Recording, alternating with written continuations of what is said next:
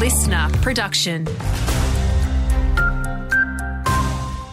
Hey there, Brianna Redhead with your local briefing.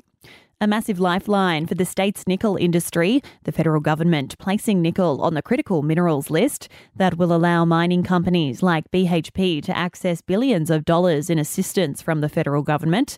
Low international prices were threatening thousands of jobs here in WA. An abalone fishing season returns tomorrow, and anglers are urged to keep safety at the front of their minds. Thousands of fishers are expected to head to the coast from Moore River to Bustleton Jetty between 7 and 8 a.m.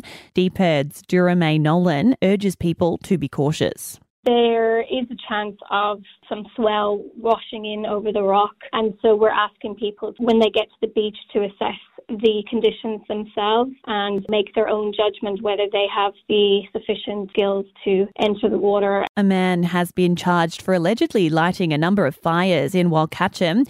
Police charging him with 10 offences for allegedly deliberately lighting the blazes in dense bushland close to town.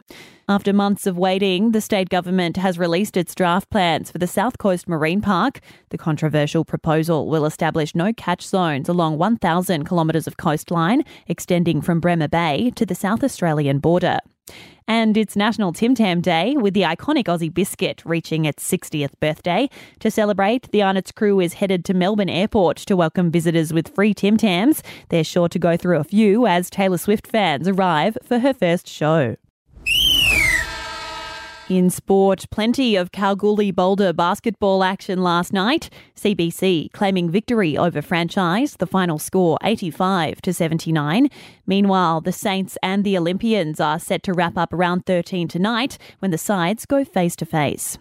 Want more local news? Get free breaking news about our community. Download the Listener app, search for your area and subscribe now.